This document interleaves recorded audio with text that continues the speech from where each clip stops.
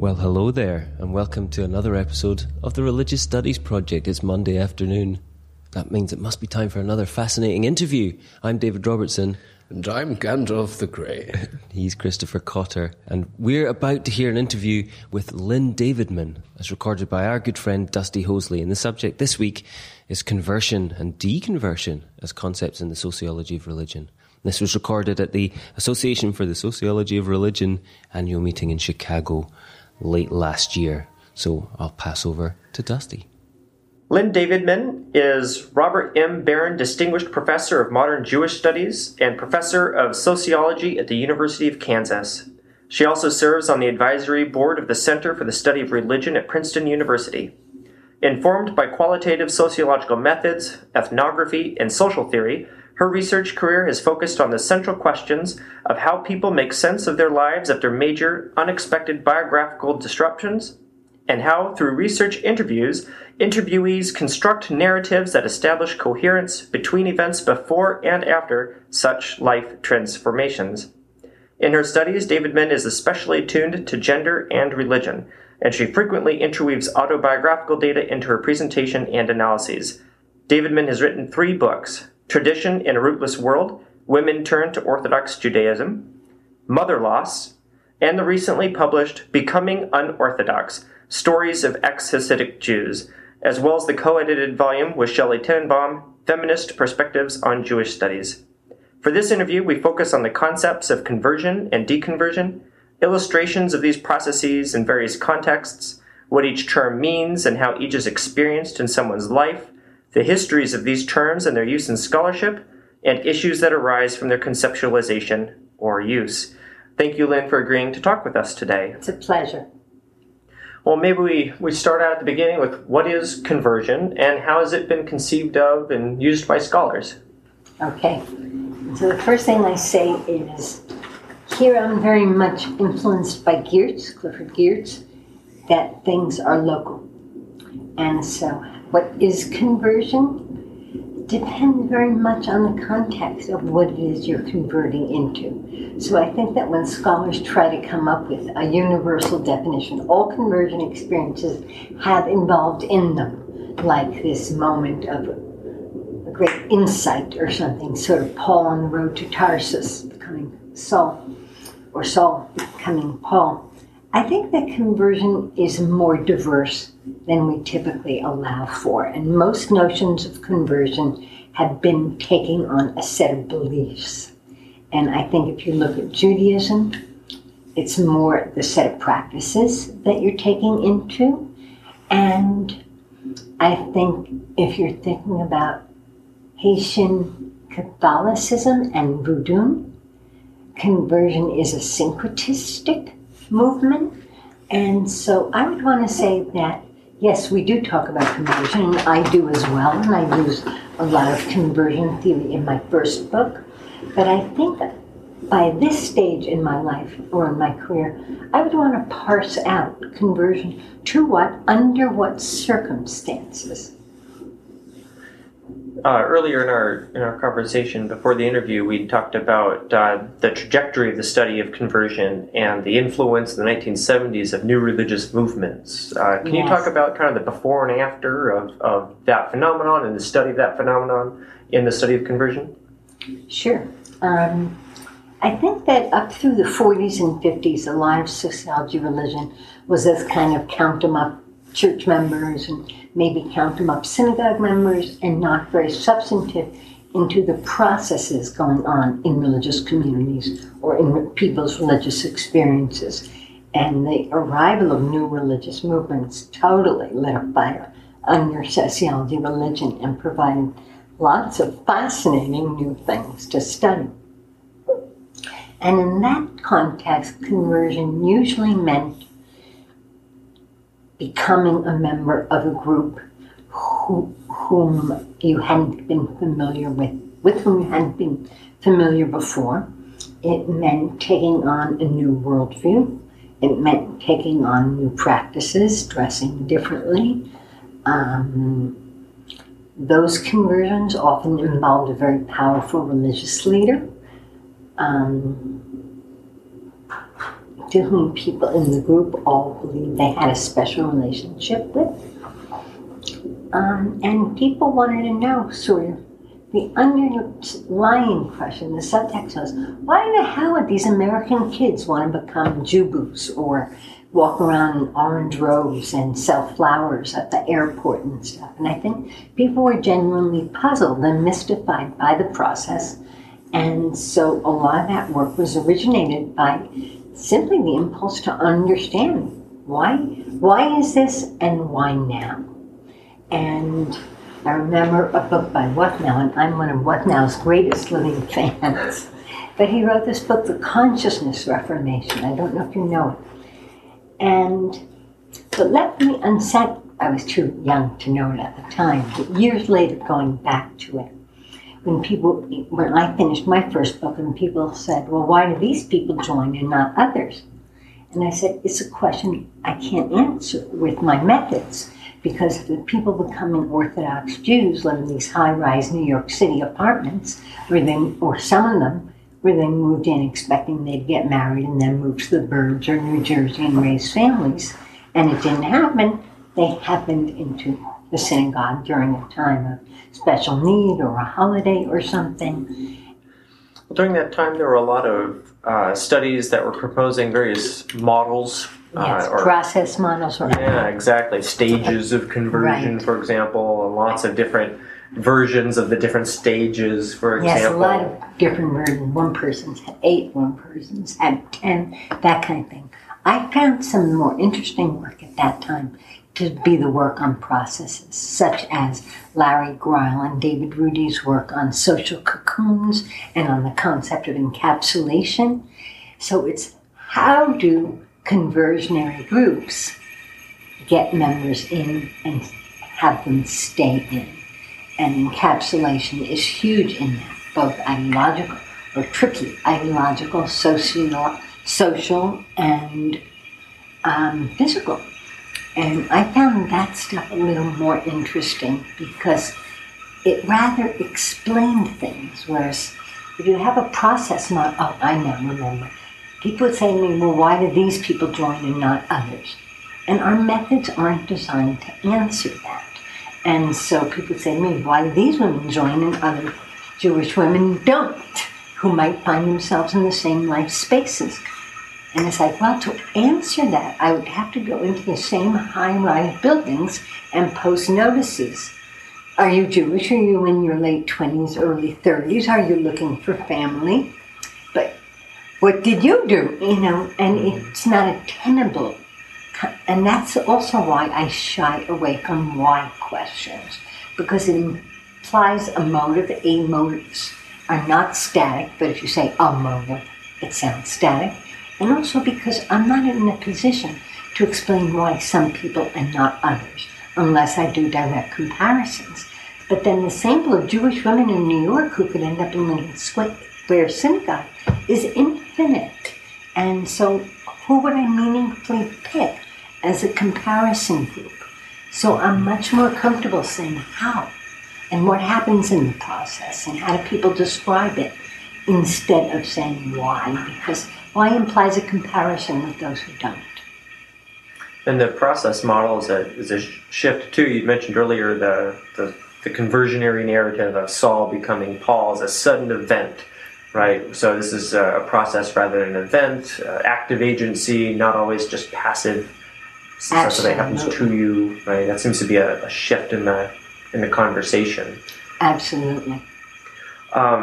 Your work has explored, you mentioned those 3 dimensions, physical, ideological, and social. And, thinking about different religious traditions, in the Protestant tradition, conversion was traditionally conceived as a matter of belief, and in other traditions it's a matter of practice or behaviors and rituals that need to be learned as much or perhaps more importantly than a belief. And social networks and relationships. Yes. So I'm wondering if you could illustrate with some of your work some of those processes in the concrete. Mm-hmm. And I think some of this, like Graham Moody, also talked about processes then. And Grau wrote in one of his articles, he's a very good friend of mine, and he wrote in one of his articles, it's conversion is coming to take the point of view of your new reference group or of your new friends. And I think that's a lot of what it is, that it's a social interactional process by which a person gets introduced to somebody or somebodies who are living interesting lives and want to know more about it, or who are talking about things that grab your attention, and you start hanging out with them and learning more about what they are, what they're doing, and eventually you start to become more like them.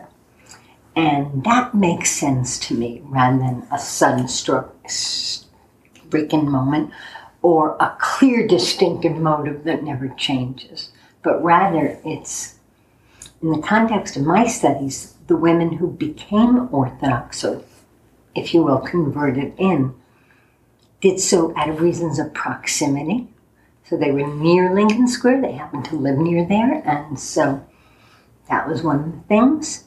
Also, because of people they met, so the women who went to the Lubavitch Institute often met a Lubavitcher outreach worker. You could call them missionaries, but the Jews would roll over in their graves over that.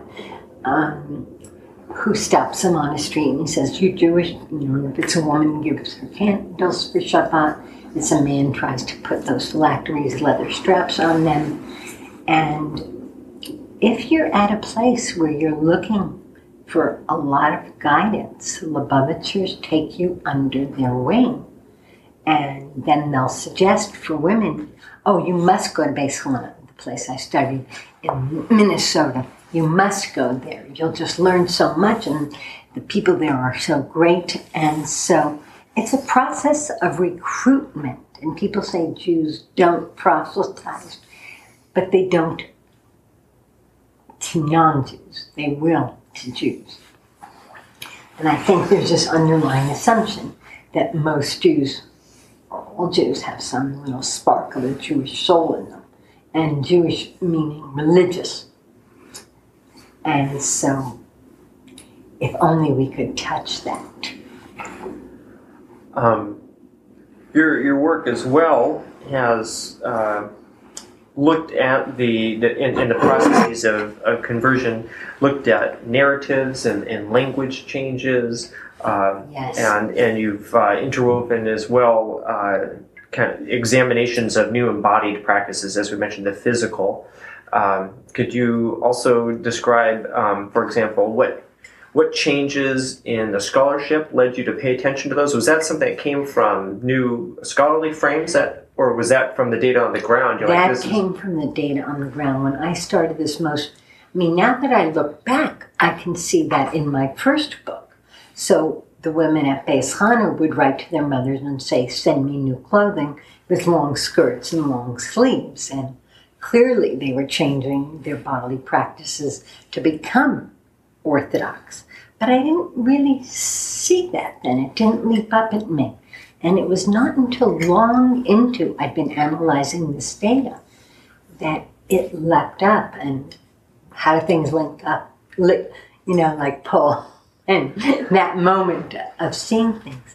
But as I went through all my interviews, they all focused on physical dimensions of leaving and of becoming. That it was, you couldn't understand leaving a Hasidic life without understanding changes in how people acted, performed, comported themselves, their demeanor, the whole bit in that world.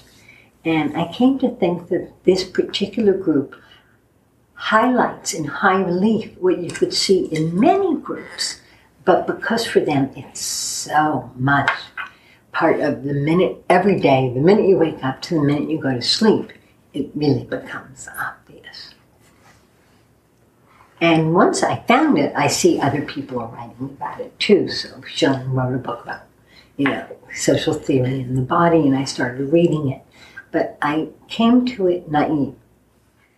I wonder if you could flesh out some of the theoretical work on agency versus structure here in terms of conversion, because there's norms for a community that you're in, and as you leave that community and enter into a new world, there's a new set of norms and expectations, right? So there's socialization pressures, structures, as well as individual agency, motivations, push-pull factors, biography, life cycle, etc. Not sure if I have more to add than to what I wrote about that. Let me think for a minute. Ask me the kernel of it again, please. Yeah, I was just wondering how to balance that agency and structure in thinking about conversion or entering a religious world, as well as deconversion or leaving a particular religious world. I think that leaving involves really seizing your own individual agency. And as I wrote about in this recent book, it means becoming an individual. Hasidim eschew individualism. And I had found that in my first book as well, and I spoke about this briefly this morning, the rabbi would say, you think you have so many choices, but you only have so many. And it's a denial of choice. You think anyone could be president, but really that's not true. You only have a few options you really could do. So let's say they get married. I mean, there's an example right out of the book, right out of what he said. Let's say they get married and he has an allergy and they have to move to Arizona. Well, she's not going to think he's ruining her life because of his allergies. Rather, that's what you do as a wife. You go. And so there's a lot of socialization into roles and a lot of de-emphasis on your individual will. Your individual will does not matter, Rabbi Beslana said. You are here to fulfill God's will. And the sooner you realize that, the sooner you'll be in harmony with who you really are.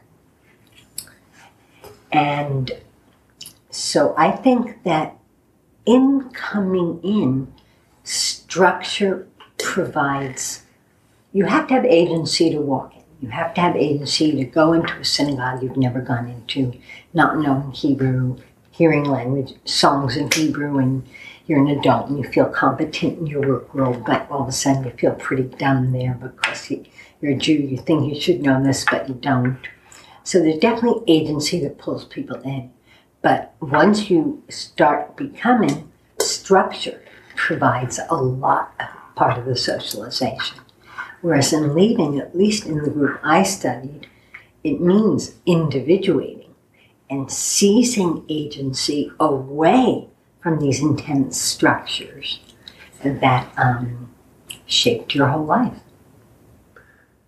I'd like to, so we've already kind of shifted the conversation towards what has been labeled deconversion. Heinz Straub recently wrote a book called Deconversion looking at this, and it's been discussed under a number of different terms, from apostasy to alienation, disaffiliation, defection, exit, leaving, etc. And so part of the question's already, part of the answer perhaps is already loaded in the question, but how has this process been studied as well? How's it been conceived of by scholars? And I think scholars have used different terminology, both depending on their goals and depending on the groups they studied. So Helen Rose Ebell was a Columbia graduate student of Merton, and Merton wanted to find the rules, like Durkheim. What could we talk about in every instance in which? And it's a totally opposite to Weberian approach, which relies on Verstehen and says each case is the same. Not the same. Durkheim defined religion within the first 50 or 70 pages of his book, whereas Weber wrote books about every major world religion until he died, and he still couldn't come up with a single definition of religion. So Helen Rose Ebell set out to find out what do all experiences of becoming an X have in common, which is a structural approach and leaves out the Geertzian love of the particular. And I've approached my work more moving from the very specific, very local, outward to the larger set of issues. Apostasy is clearly a Christian-biased term, And I imagine that term might be used by people who don't like Christians leaving the community or the faith. I've had to do a lot of educating that Judaism is not a faith tradition, because everybody talks about it as that. And I say, no, you can't talk about Judaism that way. It really shows a Christian bias. Because in becoming a Christian, the most central thing you can do is make a statement about accepting Jesus Christ inside you as your Lord and Savior. There are no faith claims required in becoming Orthodox, or no denials necessary in leaving, but it's rather orthopraxis which matters. So apostasy is a term related to beliefs and wouldn't apply to Jews at all. I mean, heretic would apply to Jews, and Jews have been so excommunicated for heresy, like Spinoza. But mostly Jews don't get excommunicated these days. Their ideas aren't that important to anybody. Well, and that criticism applies equally well to the term conversion, to the word deconversion, or when we think of quote-unquote missionary religions, right? Absolutely. Yeah. And that is one of my pet peeves. And in this recent book, I tell a story about being at, I think it's in the conclusion, I was at an invited-only conference at University of Southern California, where Nina Eliasov and Paul, I forget his last name is, and it was on a Sunday, and so people woke up and said, good morning, good morning. You know, they started the day, and somebody said, can somebody tell me what we're all doing here on a Sunday? I said, I have no problem with that. And I felt excluded by that question, and I don't take offense at that anymore. I just pipe up and say, you're biased. I don't say it that way, of course, but I have no problem being there on a Sunday. Why should I? So what kind of assumption are you making about Sunday as a universal holiday or Sabbath for all peoples? It doesn't even apply to all Christians. So do you think this is just a linguistic issue? We just need to think of a different word, or is it something else? No, yeah. I think it's something much deeper. Because if you talk a language of faith traditions, which many people use, it's not just the word. You could call it belief traditions. You could call it idea traditions. But the idea is that what's primary are the ideas. And I think that that's a fundamentally different way of seeing religion and of asking questions about it and analyzing it that has assumptions about faith embedded in it that don't apply to all religions. And people, if you will, and this is not my ideal choice of words, if I was writing, I'd go back and copy edit. But people don't see how biased it is because it's dominant in the culture.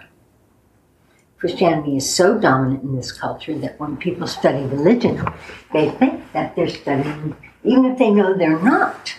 But the Christianity provides the norm. And the assumptions about what it means to be a Christian shapes and shape.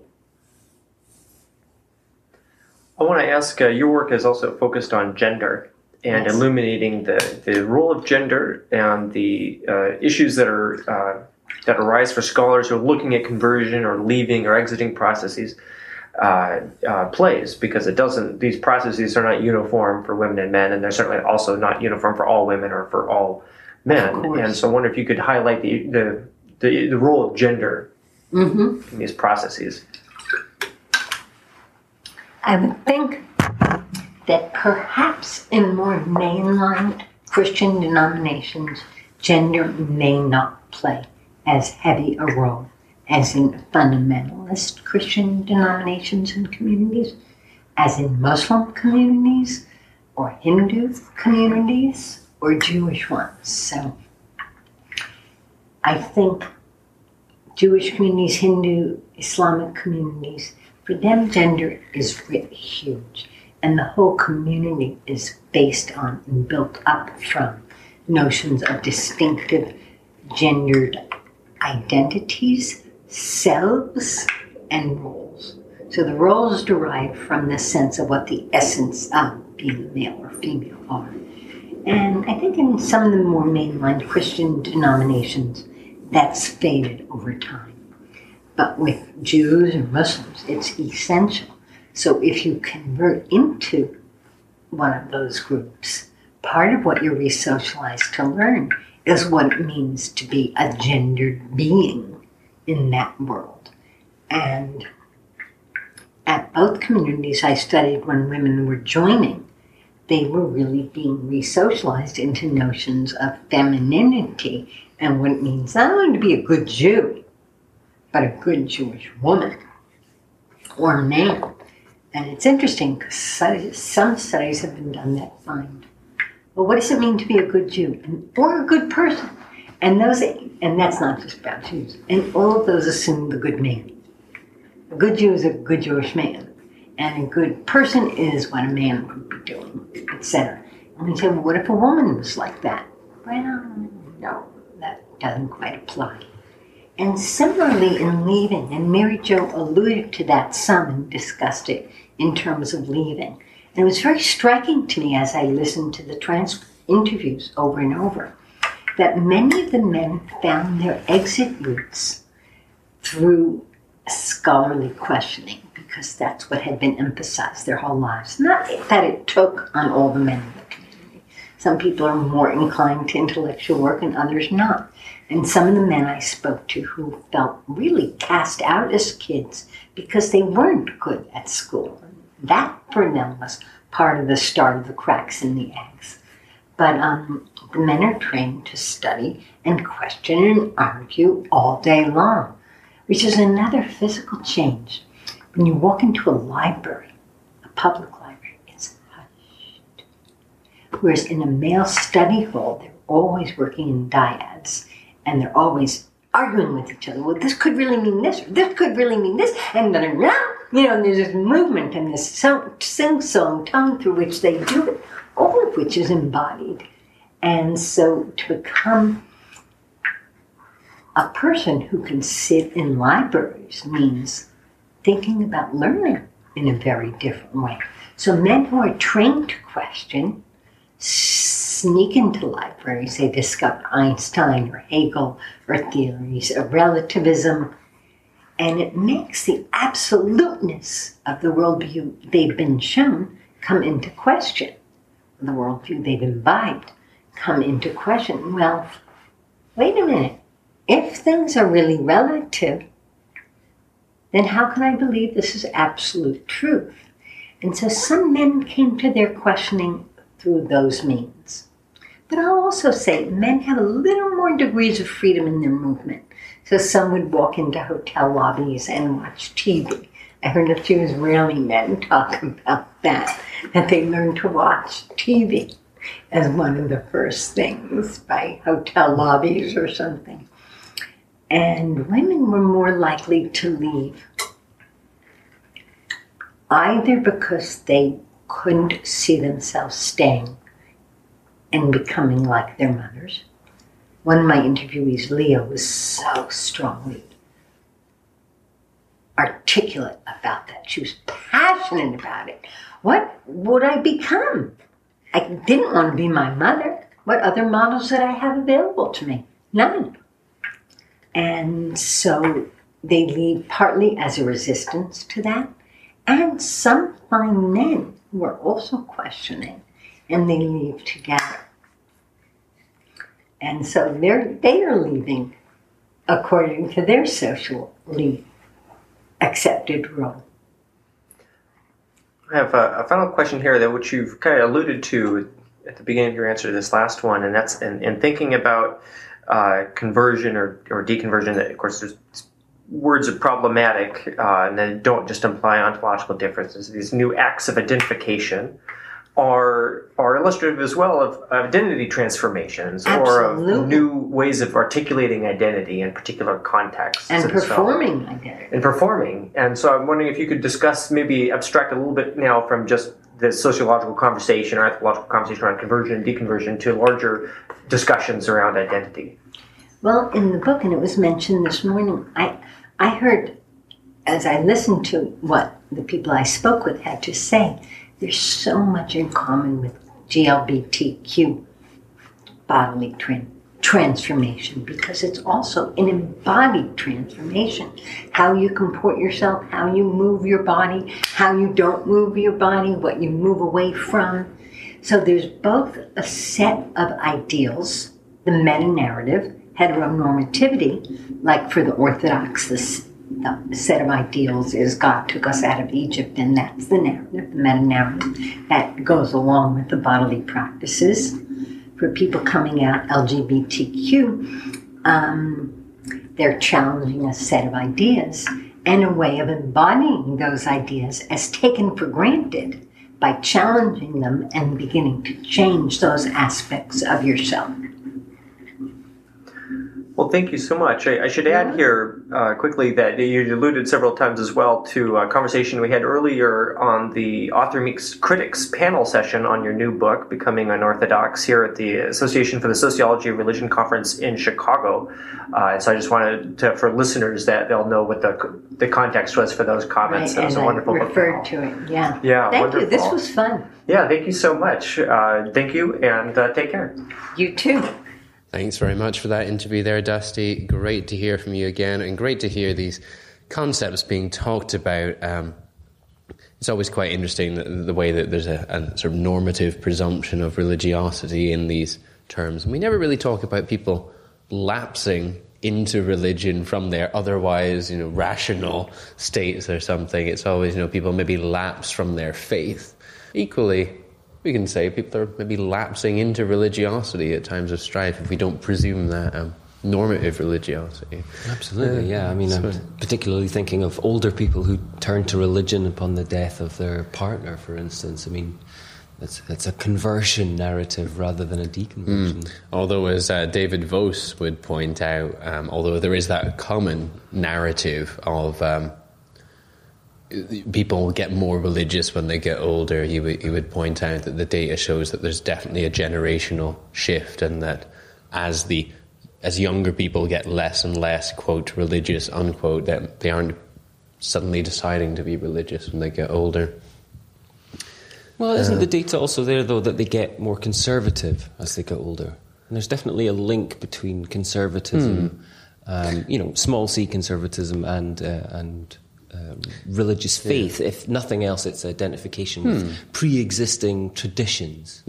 But there's a need to have been primed, in a sense, with the traditions, and again, I'm reifying lots of things here, but as parents pass on less traditions to their children, so the children, you don't just pick up religion from nowhere, basically, would be Vos's argument. Mm-hmm.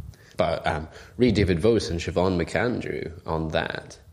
We never mentioned... And listen to our interview with David Vos from way back, like number 15 or something. Yeah, on quantitative approaches. So next week's podcast, as this week's, as every podcast, is presented in association with the British Association for the Study of Religions. And since January, we've also been coming to you in association with the North American Association for the Study of Religion. And that's not to mention a small bit of support that we get from the Australian Association as well. So we're becoming a truly international project, and we're very grateful to all our sponsors, and we're especially grateful to those of you at home who contribute by using our Amazon links, .co.uk, .com and .ca, which really do contribute a significant amount to the project. Don't forget our poster competition.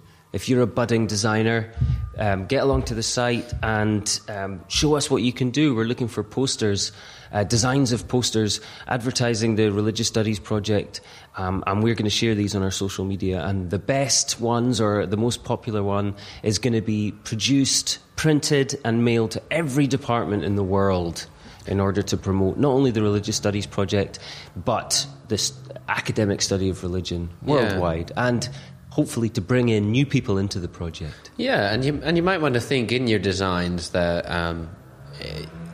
not just posters, but if it's the right kind of design, you might be seeing it in conference guides and whatnot in years to come. So really getting your work out there. So yeah, just bear that in mind. So yeah, a great opportunity for anybody who's interested in the design side of things.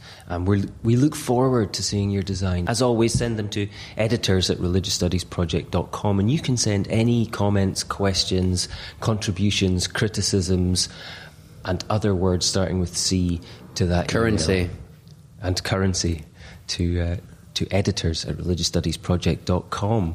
As always, you can find us on Facebook, on Twitter, I think on Google+, certainly on YouTube, on iTunes. We've already mentioned our Amazon pages, and at the website, where we encourage you to comment on each post as it comes. But, as ever, until next week, Thanks for listening.